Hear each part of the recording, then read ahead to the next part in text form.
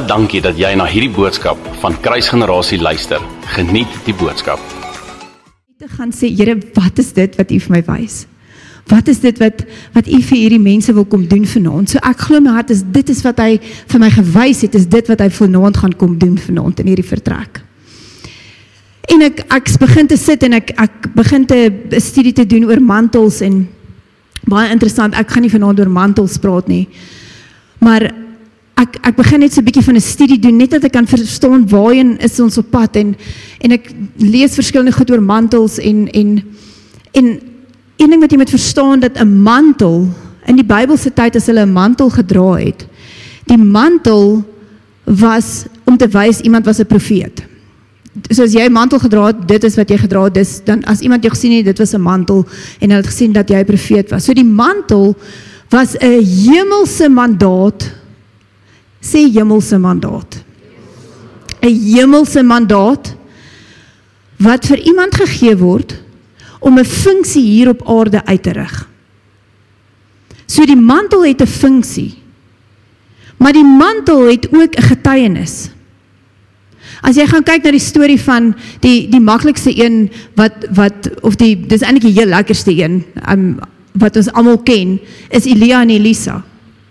So die oomblik toe Elia die mantel op Elisa gesit het, daai mantel het 'n funksie gehad, 'n hemelse mandaat en hy het 'n testimony gehad. Die funksie was, he needs to be a prophet. Die testimony wat saam met dit gaan, this man walked in a supernatural way. Hy het deur die droogte gegaan. Hy het die vuur uit die hemel uitgebid. Hy het die reën teruggebid. Met ander woorde, dis 'n bonatuurlike mantel wat oor hom gekom het. So dis 'n hemelse mandaat wat 'n funksie hier op aarde moet verrig. So ek gaan vir vinnig die storie net lees van Elia en Elisa. En wat vir my eintlik so beautiful is, toe ek nou hierdie storie lees, is dit vir my amper soos die transisie, want die plek waar dit gebeur het, was die Jordaan. Waar die mantel oorgegee is, was die Jordaan gewees. Die Jordaan was 'n plek van transisie. Weet julle, baie dinge daar getransisioneer. Dis waar die Israeliete deurgegaan het van die wildernis in die beloofde land, en dis waar Jesus gedoop is. Dis 'n plek van transisie. Dis hoekom ek weet, hierdie is 'n plek van transisie wat Jesus vanaand vir ons wil kom doen. Jy sien, ek dink baie keer, en dink ek, Here, jy weet, ons leef in 'n tyd waar TV's, jy koop TV's, hulle is Full HD en hulle is 3D en my kinders het virtual reality en ek weet nie wat alles nie. So alles is so vol, so ingekleer. En ek dink partykeer, dan dink ek wonder of die kerk partykeer, of die wêreld kyk na die kerk en hulle sien die beeld, maar ons is wit en swart. Dis amper asof die wêreld kyk na ons en daar's iets kort. En ek glo my hart, hierdie is die seisoen waar die X-factor gaan ge-establish word in die kerk, as jy bereid is om dit te gaan deur die transisie. So ek wil gaan vir jou lees, die storie van Elia en Elisa. Dis 'n plek van transisie, 2 Konings 2, as jy jou Bybel het, wie lees nog Bybel? Okay, ek's baie bly, wie lees 'n papierbybel? Het jy nie? Nee, okay, great. Okay, so ek gaan na jou app toe, sê jy nie jou Bybel hier so het nie, ek gaan vir jou lees. Okay, Elia het sy mantel gevat, dit opgerol en die water daarmee geslaan.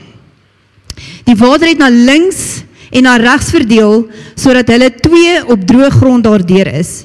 Net toe hulle deur is, sê Elia vir Elisa, wat wil jy hê moet ek vir jou doen voordat ek weggevat word? Elisa het geantwoord, mag daar tog 'n dubbele deel van die gees op my kom. Sê, Here, mag daar tog 'n dubbele deel van die gees op my kom. En Elia sê vir hom, dis 'n moeilike ding wat jy vra. As jy my sien wanneer ek van jou al weggevat word, mag dit dan met jou gebeur. Maar as jy my nie sien nie, sal dit nie gebeur nie. Terwyl hulle gesels verder gegaan het, was daar skielik 'n wa van vuur, sê vuur. Met perde van vuur wat hulle 2 van mekaar geskei het. En Elia is in 'n stormwind, sê stormwind, die hemel in. Toe Elisa dit sien, het hy uitgeroep, my vader, u was vir Israel die strijdpaal met ruiters.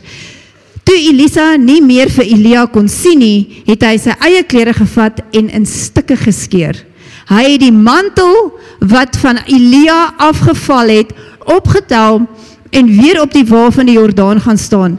Hy het met hierdie mantel wat van Elia afgeval het, op die water geslaan en gesê, waar is die Here, die God van Elia? Hy soek nie vir Elia nie, hy weet dat hierdie mantel dit het nie behoort aan Elia nie, dit het aan God behoort, dit is 'n hemelse mandaat, en daarom roep hy uit na God op daai oomblik. Waar is die Here, die God van Elia, waar is hy? Toe Elisa die water geslaan, het dit na links en na regs verdeel, sodat hy kon deurgaan. Vers 15. Die profete van Jericho, wat 'n entjie van daar af gestaan het, het hom gesien, en hulle het gesê, die gees van Elia rus nou op Elisa. 'n dubbele salwing wat hy daar ontvang het. En hierdie storie, dit laat my dink aan toe Jesus besig is om sy disippels voor te berei dat hy gaan teruggaan. En die rede, die skrif wat ons by mekaar geroep het vanaand, is hierdie skrif. En hierdie was een van die goed wat Jesus vir sy disippels gesê het voordat hy teruggegaan het. Dit verseker ek julle, wie in my glo, sal ook die dinge doen wat ek doen, en hy sal nog groter dinge doen as dit, omdat ek na die Vader teruggaan. En dit is wat Jesus besig om vir sy disippels te sê, ek gaan nou teruggaan, maar julle gaan groter werke doen as wat ek gedoen het.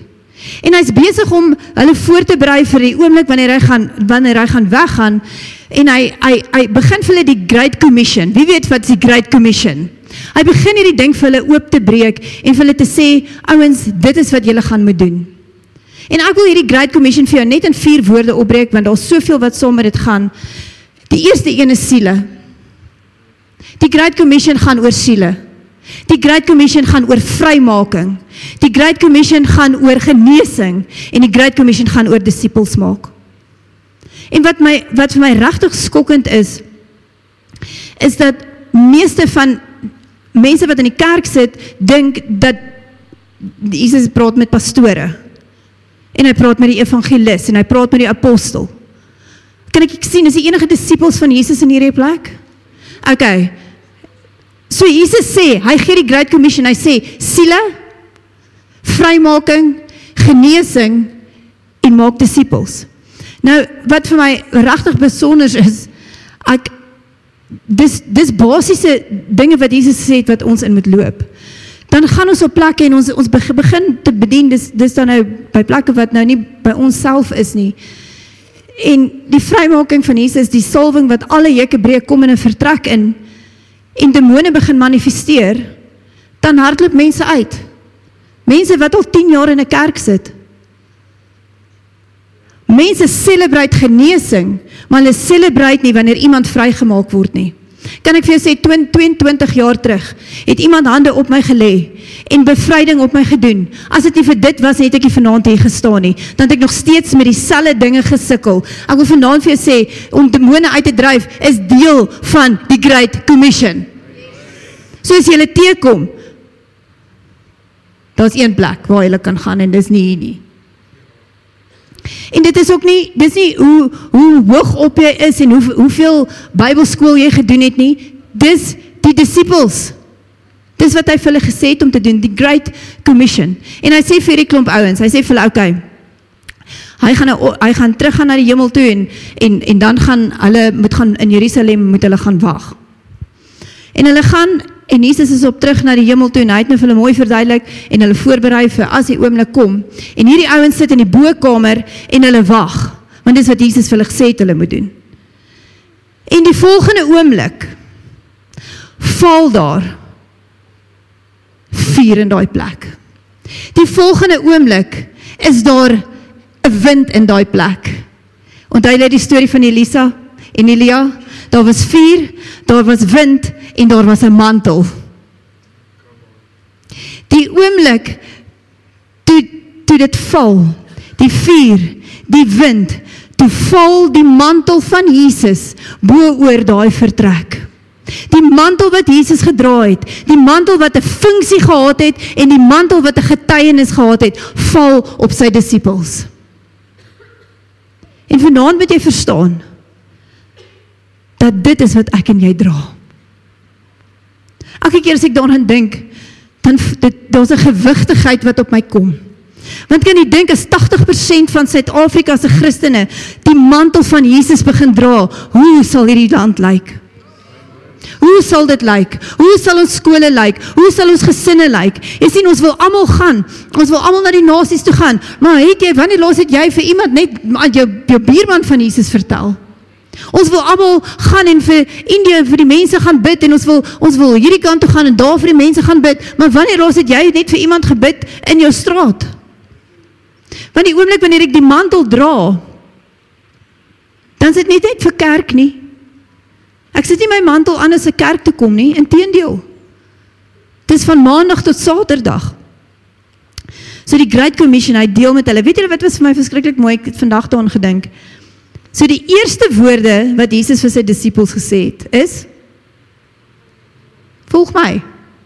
Die laaste woorde wat hy vir hulle gesê het is, gaan voort. En dit was vir my so beautiful geweest, want hy het gesê, volg my, kom kyk wat doen ek, en van hier af gaan julle doen wat ek gedoen het. So 'n mantel het 'n getuienis, maar 'n mantel het ook 'n funksie.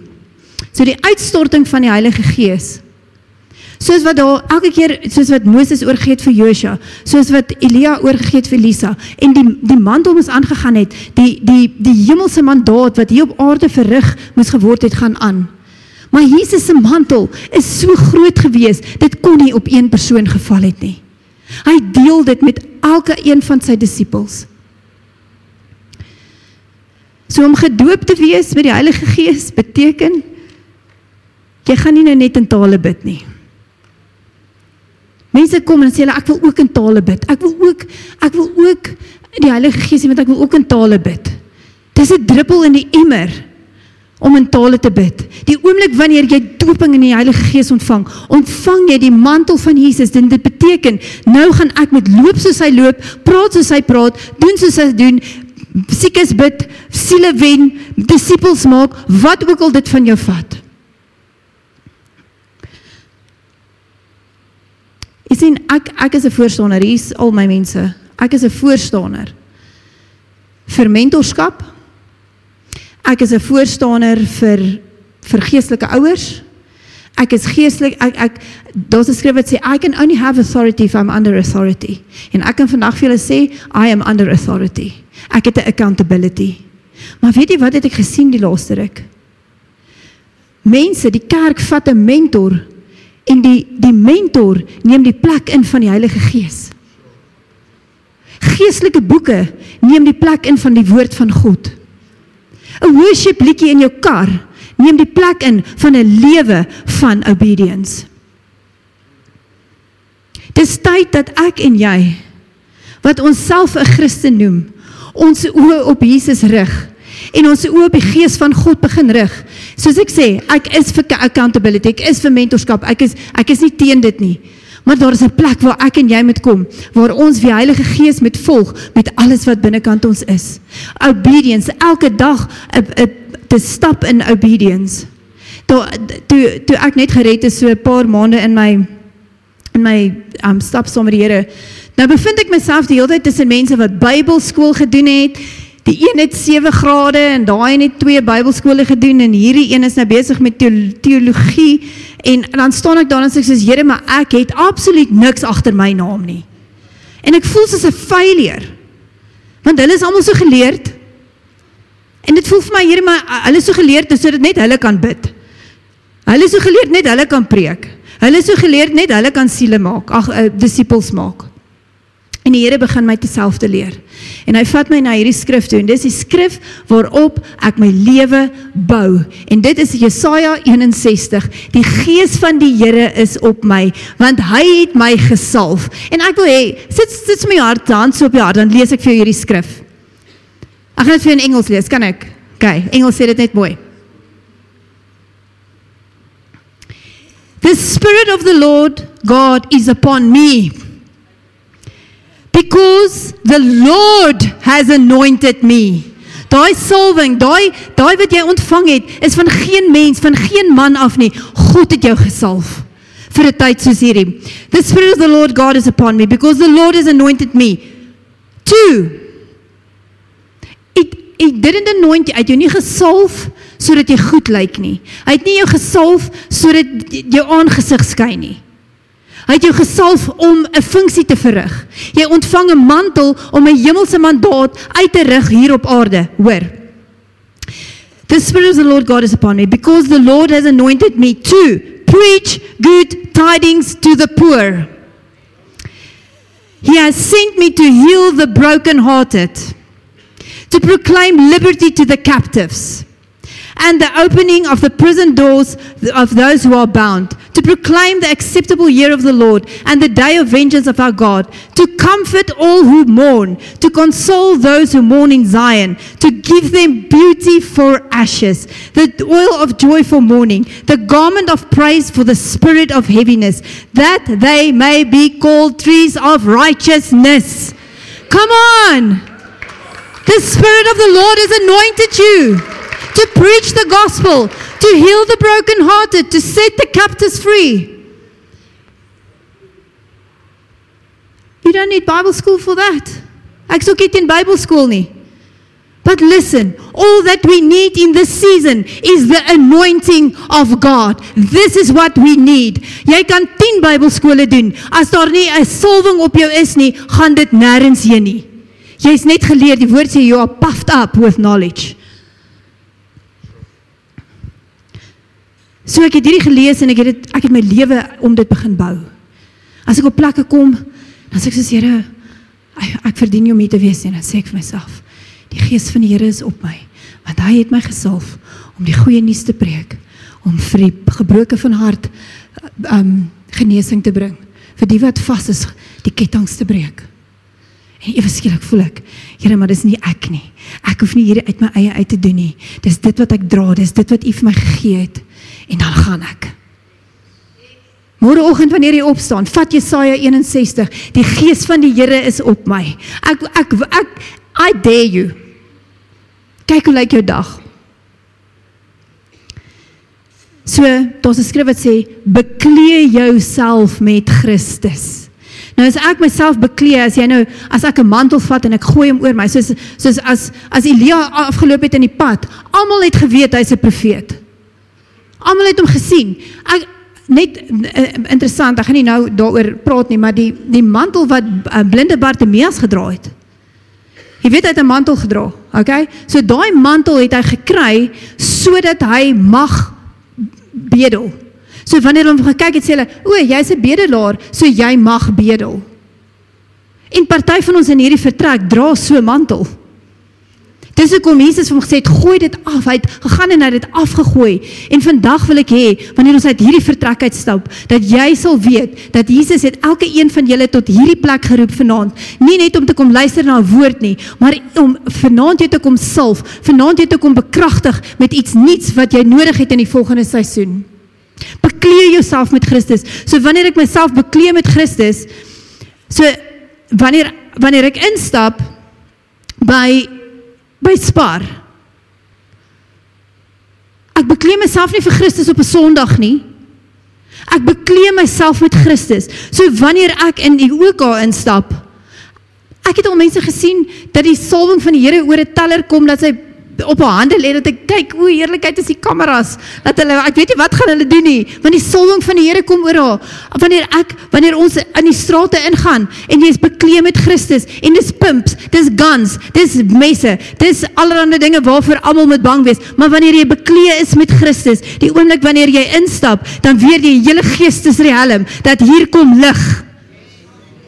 Beklee met Christus by die kerk, beklee met Christus in die straat, beklee met Christus by jou werk. Wanneer jy instap by jou werk, wil ek vir jou vra, weet hulle dat jy beklee is met Christus? Wanneer ek beklee is met Christus, beteken dit, dis al wat hulle sien. Hoorie so, ek gaan vir jou die skrif lees, ek gaan dit weer in Engels lees. Ek gaan weer in 2 translations lees. En dit sê dit net so mooi. Romans 13:14, instead, clothe yourself with the presence of the Lord Jesus Christ. Hoe lyk dit? Hoe lyk dit? Ons sê so maklik, I am a carrier of His presence. Weet almal om jou dit? When I walk into a room where there's pain, I can lay my hands on the sick so that they can be healed. As daar iemand is wat vas is en wat ook al, as ek instap, Jesus is daar. So instead, clothe yourself with the presence of the Lord Jesus Christ, and don't let yourself think about ways to indulge your evil desires. Hoor die Passion Translation. Wie hou van die Passion Translation? Ek teach nie uit dit uit nie, ek kleer dit net gewoonlik bietjie in met dit, want dit sê dit net so mooi. Instead, fully immerse yourselves into the Lord Jesus, the Anointed One, and don't waste even a moment's thought don't waste even a moment's thought on your former identity to awaken its selfish desires. Ek lees daai skrifte en ek besef dat die oomblik wanneer ek bekleed word met Christus, dat ek self sy identiteit aanneem. Nou is dit soos, Here, maar ek is eintlik nog 'n verslaafde. Here, maar ek is nog 'n sondaar. Ek wil vandag vir jou sê, bekleed jouself met Christus. En die oomblik wanneer jy dit doen, jy sien, genade het die krag om jou te propel in dit wat God jou voorgemaak het. Ons wil nou eers al hierdie ander dinge in plek insit om okay, Here, nou kan ek dit doen. Hy sê, nee, kom dat ek jou bekleed met myself, sodat jy kan wees soos wat ek is. Johannes die Doper, hy maak die volgende stelling. En ek wil dit vir jou sê, want ek gaan nog baie meer 'n studie doen oor hierdie, dit was 'n kort rukkie wat ek gehad het, so ek glo my hart, daar's net soveel meer. Want as ek dink aan die mantel van Jesus, dan, een van die eerste goed wat my opkom is gebed. Dit was 'n testimony van sy mantel wat hy gedra het, is gebed. Maar ek wil vanaand 2 goed vir jou kom uitwys. 2 goed op hierdie mantel, wat ek glo my hart, wat die Here vanaand wil kom vestig in hierdie plek. Johannes die Doper maak die stelling. En hy sê vir die mense, ek is die een wat jou met water gaan doop, maar daar gaan een na my kom, wat jou gaan doop met, en, okay, kom ons probeer weer. So, Johannes die Doper sê, ek is die een wat jou met water gaan doop, na my gaan daar een kom, en hy gaan julle doop met Heilige Gees en vuur. Okay, so ek is toe nou, ek hoor hierdie skrif en ek preek hom lekker. Hy preek lekker. And he's going to baptize you with the Holy Spirit and with fire. Ja, en hy preek baie lekker. Maar ek sit en ek dink en ek begin, hierdie skrif begin met my te praat en ek sien Heilige Gees en vuur. En daai een het my gepla vir baie lank. En ek wil vanaand, dat ek glo my hart wat die Here wil vanaand kom doen hierso, is ek wil hierdie mantel in 2 deel. Heilige Gees en vuur. Heilige Gees is die bekragtiging. Die vuur, jy kan nou 'n hele studie oor dit eintlik gaan doen, maar ek gaan dit opsom in 'n nutshell. Die vuur is nie net vir jou om te sê ek is aan die brand vir Jesus nie. Die vuur is daar om te reinig. En ek wil vir julle sê, in hierdie volgende seisoen waar ons ingaan, gaan ons bekragtig wees, maar ons gaan deur die vuur gaan. Die vuur gaan die kerk kom louter. Die vuur gaan die kerk kom skoonmaak. Miskien van julle dalk waai net so 'n bietjie vir my, het jy dit al begin ervaar? Dat die Here regtig aan jou karakter begin werk. So ek glo in my hart, soos wat hy gesê het, die Heilige Gees en met vuur. Jy sien, daar's soveel aspekte van Jesus se mantel, maar vanaand daai 2 is, ek gaan dit opdeel in 2. is die gawes van die Heilige Gees, wat ek en jy nodig het om die werk van God te doen, is die gawes van die Heilige Gees en die vrug van die Gees. Net hoe ek het sien is, toe Jesus uit die doopwater uitkom en hy kom uit en die Heilige Gees kom op hom af soos 'n duif. 'n Duif het 2 vlerke om balans te hou. Gawes, vrug. Jy sien, maar die kerk is so agter die gawes aan. Die kerk soek net die gifts. Kyk, as ons 'n profetiese skool hou, dan is die hele kerk daar. As ons sê, okay, vanaand gaan ons bietjie karakter werk, daar kom niemand. Vanaand gaan ons bietjie aan die vrug werk. Ons gaan bietjie ons dinge bely waarvan ons met ontslaa raak. So dis die gawes van die Gees en die vrug van die Gees. Die gawes van die Gees is die krag van die Heilige Gees. Dis om in krag te kan beweeg. Waar die vrug van die Gees is die karakter van Jesus. Jy sien, ons wil die een hê, maar ons wil nie die ander een hê nie. Ek het al gesien, of mense hulle dra sulke pragtige vrug. Ken jy sulke mense? Hulle dra pragtige vrug, daai mense doen nooit niks verkeerd nie. Ken jy so iemand? Miskien is jy daai iemand. Ek weet nie. As ek nie gewortel is in Christus nie, het ek nie mooi vrugte nie. So, ek is nie daai persoon nie. Maar hulle dra die pragtige vrug en hulle is pragtige mense. Maar hulle beweeg nie in krag nie. Dan kry jy die groepie wat hulle beweeg in krag, maar hulle dra geen vrug nie. En as ek vanaand praat ek van mense wat op groot platform staan. Wat groot profete is. Maar die oomblik wanneer dit by die vrug kom, dan is dis ongemaklik. En ek glo my hart, in hierdie seisoen waar ons ingaan, gaan daar 'n bekragtiging wees, maar daar gaan 'n vuur wees vir my en jou, om vrug te kan dra in hierdie seisoen. Dit kan nie geskei word van mekaar nie. Die vrug van die Gees en die gawes van die Gees kan nie geskei word van mekaar nie. Hoor mooi wat ek vanaand vir jou sê.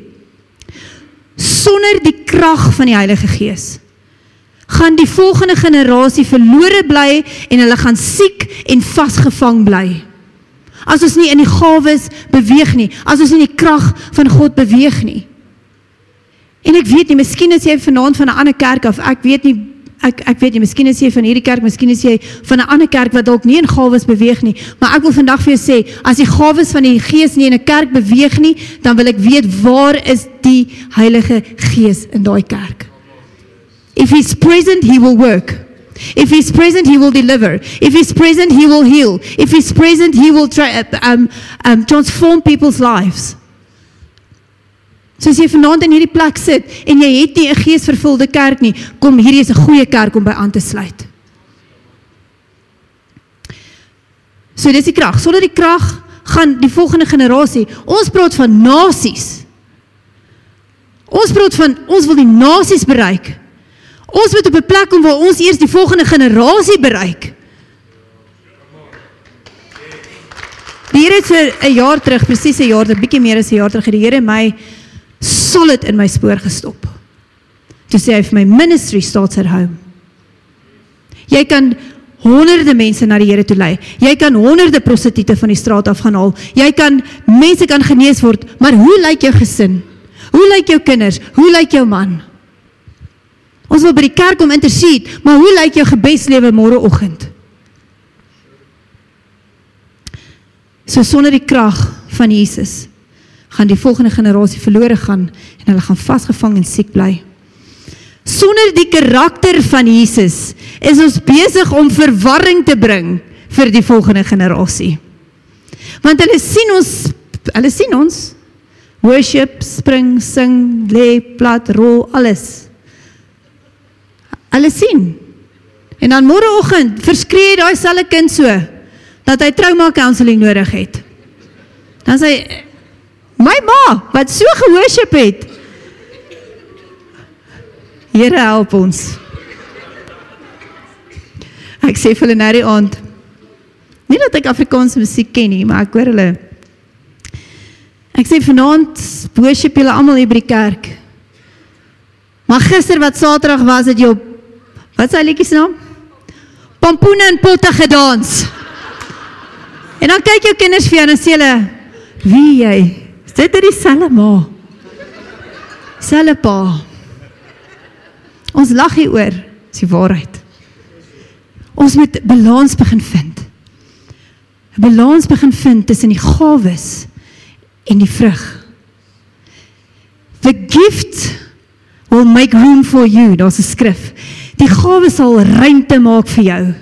Maar ek wil vandag vir jou sê, jou karakter sal jou daar hou of jy daar uitkry. Ek het mense gesien kom en gaan, want hulle is gifted, maar hulle karakter het gemaak dat daai deur bot toeslaan weer. So krag is die wonders en die tekens. Een van die goed wat Jesus, die laaste goed wat hy vir Jesus gesê het, if you go, signs and wonders will follow you. So I don't follow signs and wonders, ek weet dit sal kom, as jy gaan, signs and wonders will follow, die krag. Die karakter is om tot volle volwassenheid in hom te kom. Okay. Wat is geestelike volwassenheid? Die uiteindelike teken van geestelike volwassenheid is wanneer die volle manifestasie, sê volle manifestasie, van Christus elke dag deur my lewe gemanifesteer word. Elke dag.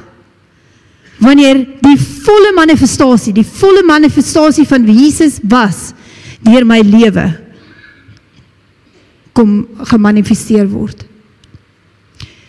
Ek wil vinnig hierdie noem, die volle manifestasie van Christus.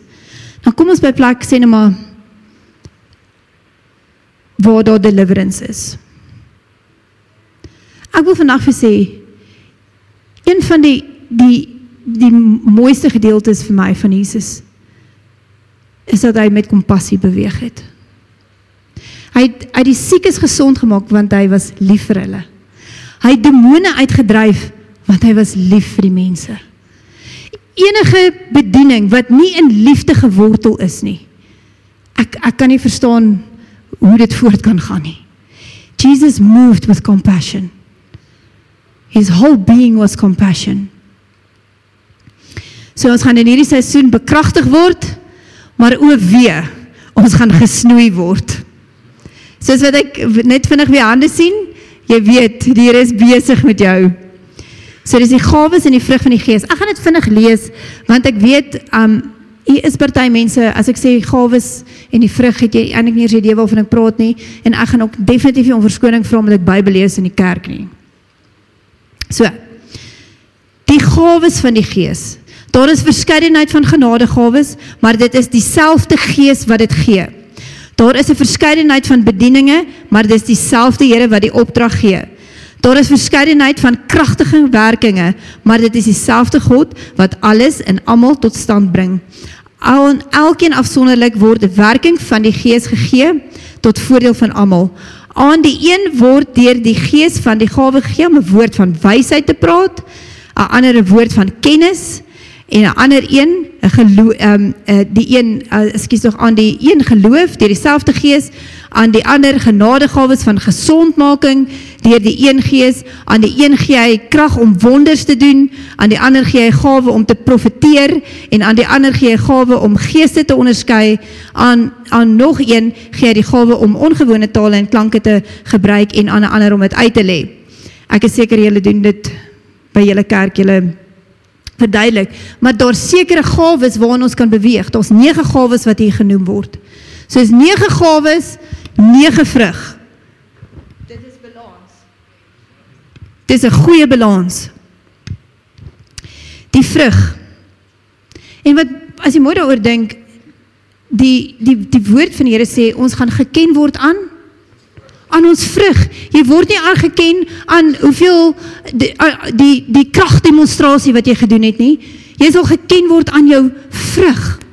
So hier is die vrug van die Gees. Die vrug van die Gees, daar teenoor is liefde, dit is 'n agape liefde, dit is unconditional liefde. Vreugde, vrede, geduld, vriendelikheid, goedhartigheid, getrouheid, nederigheid, Here help ons, en selfbeheersing. Teen sulke dinge het die wet niks nie. Die wat aan Christus behoort, het hulle sondige natuur met al sy hartstogte en begeertes gekruisig. Dit staan in die Bybel. Ons lewe deur die Gees. Laat die Gees nou ook ons gedrag bepaal. Het jy al gehoor mense sê, nee, ek was nou daar by die boumevers, ek het nou al my vrug verloor. Iemand al dit gesê? Ek weet, julle lyk heilig en veilig, ek weet julle sê dit. Ons almal was al by boumevers. Maar dan sê, ek het al my vrug verloor. Jy kan nie. Want as jy deur die Gees gelei word, sal die Gees jou gedrag bepaal. So vanaand wil ek hê jy moet weet, dat die Here vanaand jou gaan kom bekragtig, en gaan jou kom beklee, sodat jou identiteit vanaand verander. Sodat jy op 'n plek kom, dat jy goeie vrug kan dra. As ek gewortel is in hom, dan begin ek sy vrug te dra. Dis nie my vrug nie, ek kan nie my vrug, dis sy vrug. Dis die seisoen van snoei. Jy kan in Johannes 15 gaan lees, ek gaan nie dit lees nie. Anja en Enrico, julle kan vorentoe kom, as julle nog hier is. Ek gaan vir jou iemand het vir my hierdie gestuur, en ek wil dit graag vir jou lees, sodat jy kan verstaan die rigting in, waarin ons beweeg. Dis ook in Engels, dit was 'n woordstudie wat iemand vir my aangestuur het, en ek het net gedink, hierdie is so powerful. Hulle sê pruning, om te snoei. Wie hou van snoei? Om bome te snoei. Dis nie lekker vir die boom nie, maar dit is goed vir die boom. Ek wil vandag weer sê, wanneer die Here besig is om aan jou lewe te snoei, dis nie 'n straf nie. Hy sê, die wat vrug dra, sal hy snoei, sodat dit meer vrug kan dra. So in hierdie tyd, wanneer jy voel, Here, ek kan nie meer nie, sê die Here, want ek wil hê jy moet vrug dra. Die wat uit 'n plek uitkom van 'n winterseisoen. Weet, as jy nou, veral nou, en jy ry en jy kyk, is aan die einde van die winter, die bome is dor, en dis droog, en dit lyk of daar niks van buite af gebeur nie. Maar aan die binnekant is daai boom besig om gereed te maak, om meer vrug in die volgende seisoen te dra. So in hierdie seisoen waar jy gevoel het, Here, dit voel soos 'n winterseisoen, was die Here besig om jou gereed te maak, om vrug te dra in die volgende seisoen. Daarom sê ek, dis 'n uitbreek in 'n volgende, in 'n nuwe seisoen. Hoor hierso, pruning. It's to remove unwanted branches, improve the tree structure, and direct new and healthy growth. Dis is wat die Here besig is om te doen met sy kerk. In order for grapes to fully mature, the plants need to carefully watched over and pruned. If they are not pruned regularly, they will become wild and overgrown, never reaching maturity. En op hierdie stadium kyk ek na die kerk en ek sien die kerk is wild. Die kerk is wild, maar die kerk is nie volwasse nie. Mag ons wild wees? Come on. Enige iemand wat hou van wild wees? Okay, great. Jy mag maar wild wees, maar jy moet ook volwasse wees. As ek praat van wild, wanneer die vuur van die Here oor jou kom, jy kan nie anderste as om anderste te wees nie. So ek sluit af met hierdie skrif. Wag, hier's nog. Not only will the crop be useless, as hy nie gesnoei word nie. Not only will the crop be useless, but it can also spread disease to the rest of the vineyard, making it difficult to produce again to the following season. Soos ek en jy nie op 'n plek kom, waar ons gesnoei word nie, word die volgende generasie geaffekteer daardeur. Word die nasies geaffekteer daardeur. Hy sê, jy sal krag ontvang, wanneer die Heilige Gees oor jou kom. En jy sal 'n witness wees, dan begin hy by Judea, Samaria, en die uithoeke van die wêreld. Hy begin hier in die middel, hy begin hier in jou wêreld, en dan begin dit uit te beweeg, na die volgende toe. Dit begin by jou. Of jy sê, we can call upon revival soveel soos wat ons wil, maar herlewing begin in jou hart. Herlewing dra jy in jou hart. Want die oomblik wanneer ek by 'n plek instap, dan bring ek herlewing. Wanneer ek by 'n plek instap wat droog en dor is, wat dra jy om in te bring, sodat die reën kan kom?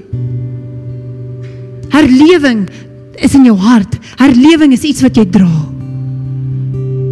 Hoe lyk jou werksplek, omdat jy daar werk? Nee, eerlikheid, daai mense is so ongoddelik, daar moet ek uit. Wat van as God jou gekies het om die lig te wees in daai plek? Wat van as God jou gekies het om in daai plek te wees, dat dan miskien is die volgende Daniel Kalenda daar, en daai persoon met die Here ontmoet, en jy sê, nee, eerlikheid, hierdie mens, dis net 'n donker spul mense die. We are called to be the light. We are called to be revival. We are called to make disciples. We are called to preach the gospel. We are called to bring in souls. We are called for it. Ons is nie geroep om net in die kerk te sit op 'n Sondag nie. Dis ook om 80% van Suid-Afrika sê hulle is Christene, maar ons land is die slegste wat dit nog ooit was. It's time to arise, church. It's time to be awake. It's time to be obedient. Whatever it takes. Whatever it takes. Ek weet van julle wat hier vanaand sê, dit is vir jou verskriklik moeilik om te dink ek moet môreoggend opstaan en ek moet wegdraai van dit waarmee ek besig is. But when you are clothed with Him.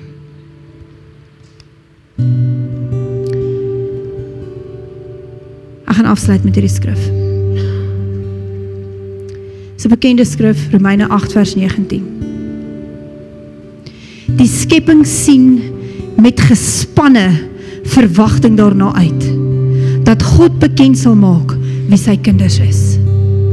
Die engel sê dit baie mooi, hy sê, the creation eagerly awaits for the revealing of the true sons. Daai woord son is dieselfde son toe Jesus uit die doopwater uitgekom het en God het met hom gepraat en hy sê, my beloved son. Daai son beteken, dis 'n mature son. So the whole creation eagerly awaits for the mature Christians to arise, for the mature church to arise, for the mature families to arise. The world is waiting upon us. Baie dankie dat jy na hierdie podcast geluister het. Indien jy die boodskap geniet het, share hom asseblief met jou vriende.